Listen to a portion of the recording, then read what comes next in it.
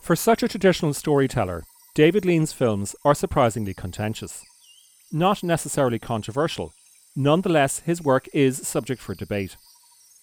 His career can be divided into two distinct phases, 1942 to 54, where he worked on small pictures, in England, making almost one a year, moving across a variety of genres, and with the exception of two productions, filming in black and white. Then, from 1955 until his final film in 1984, where he filmed grand subjects, outside England, averaged one picture every 5 years, favoured big canvases, and with the exception of two productions, always filmed in CinemaScope. Ask a film critic, and they will likely tell you his best works were from his domestic phase, Brief Encounter or Great Expectations. Ask a filmmaker, however, and they will probably plumb for his international era, The Bridge on the River Kwai or Lawrence of Arabia. This divide can be best seen in the BFI poll held every decade to list the best directors. For the critics list, Lean doesn't even make it into the top 25. For filmmakers, he's in the top 10, right alongside Kubrick, Kurosawa and Hitchcock. Here is Steven Spielberg.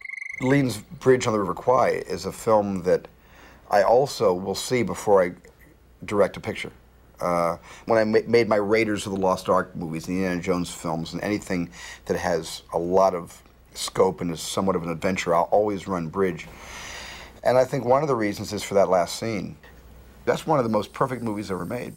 Critics might be able to read a film, but that doesn't mean they know how to make one. Conjure up a story, gather together a cast, and wrestle money away from financiers. That is all eye of the needle stuff, but you haven't even started filming yet. You need to take words on a page, convert them on a set into an ephemeral and human event, transfer that event from its now binary code, and then rearrange it into something more meta-language than mere words. Sounds more like sorcery. Here is Paul Greengrass. The process of filmmaking is about capturing something that's in flux, that does not have a divinity that shaped it, whether that divinity is, a deity, or whether it's the divinity of the written word, the screenplay.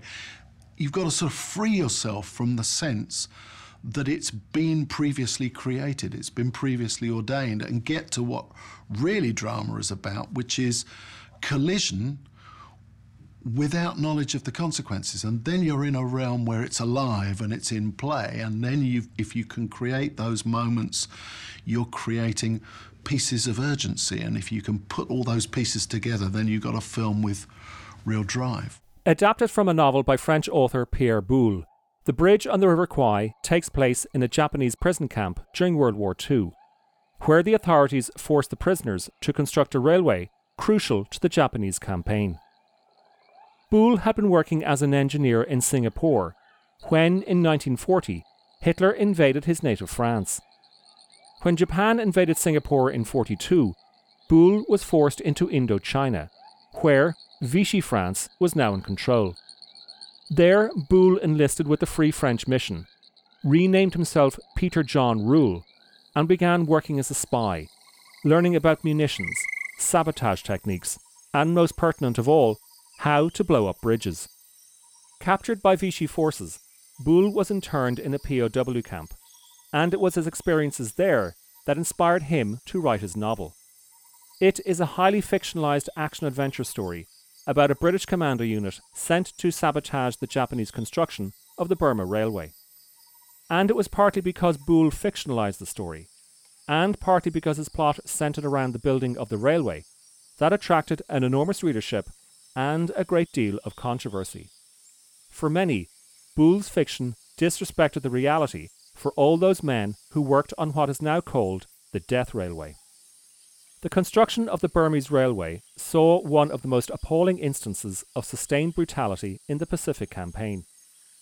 The railway line was built in one ferocious year, 1942 to 43, covering 258 miles and claiming over 110,000 lives. Let me put that another way. Laying railways involves putting down sleepers, wooden beams laid horizontally to spread out the weight of the track. The common length for a railway sleeper is about 8.5 feet long. which means that over the 258 miles of railway, one man died for every sleeper laid down. During World War II, and indeed for decades after, films about the campaign were typically exercises in triumphalism, with stories more often paying little heed to the atrocities of the most destructive conflict in history, and instead favoured reducing the entire campaign to a series of daring-do adventures. Objective Burma, The Sands of Iwo Jima, The Guns of Navarone, The Great Escape, Von Ryan's Express, Where Eagles Dare, The Dirty Dozen. Superficially, The Bridge on the River Kwai resembles those pictures, but what sets it apart is its thematic complexity, visual dexterity, and a final shot that puts it all in a different perspective.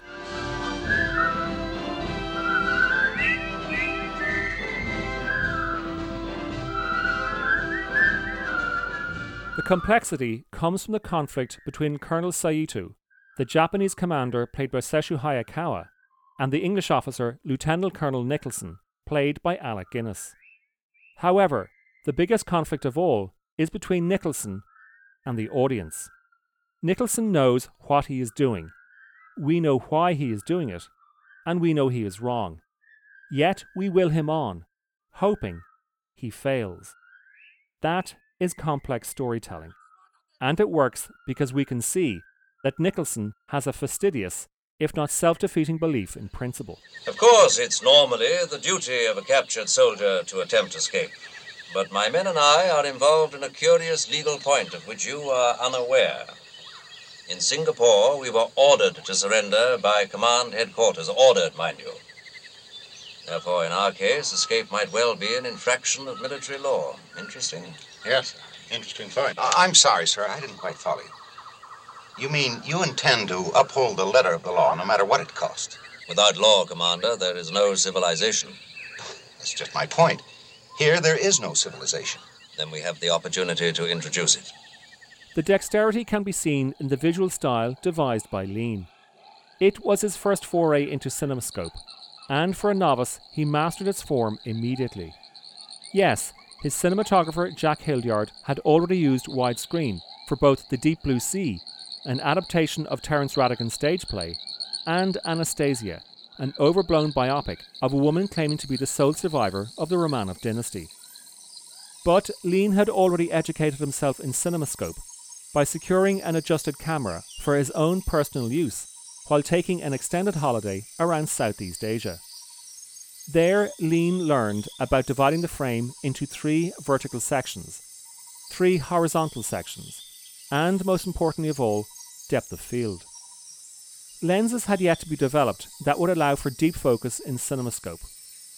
But nonetheless, there are several occasions where Lean keeps elements in the background clear enough for us to notice their continued presence, and how that presence impacts upon what is happening in the foreground.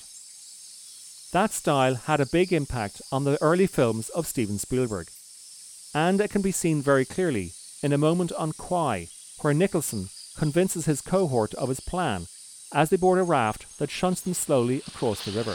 I tell you, gentlemen, we have a problem on our hands. Thanks to the Japanese, we now command a rabble. There's no order, no discipline.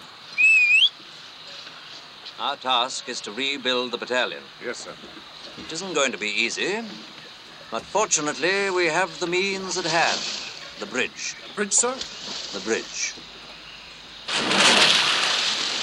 We can teach these Europeans a lesson in Western methods and efficiency that will put them to shame.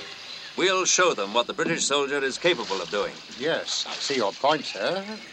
Compare that moment with Spielberg's Jaws, where he has the mayor and his cohort persuade Chief Brody of their plan as they take the car ferry across the Sound to Martha's Vineyard. Martin, a summer girl goes swimming, swims out a little far, she tires, fishing boat comes along. It's happened before. I don't think you appreciate the gut reaction people have to these things. Harry, I appreciate it. I'm just reacting to what I was told. Martin, it's all psychological. You yell barracuda. Everybody says, huh? What? You yell shark. We've got a panic on our hands on the 4th of July. Another thing to note is the film's pacing. Lean had begun his career as an editor. and it could be argued that he remained one all his life. The first hour of Kwai focuses almost exclusively on the struggle between Sayutu and Nicholson, before pulling us away from the camp to see a plan being hatched for a commando unit to go in and blow up the bridge.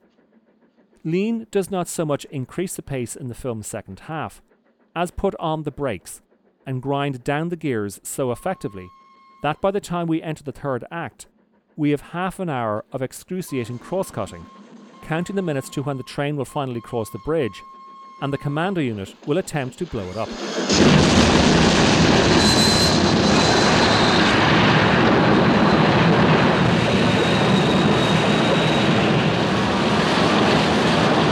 And when all is said and done, Lean closes with a shot that echoes the opening shot, moving it far beyond almost every other war film made before it. He gives us a view of an eagle soaring high above the Burmese jungle, indifferent to the little games the wanton boys have been playing below.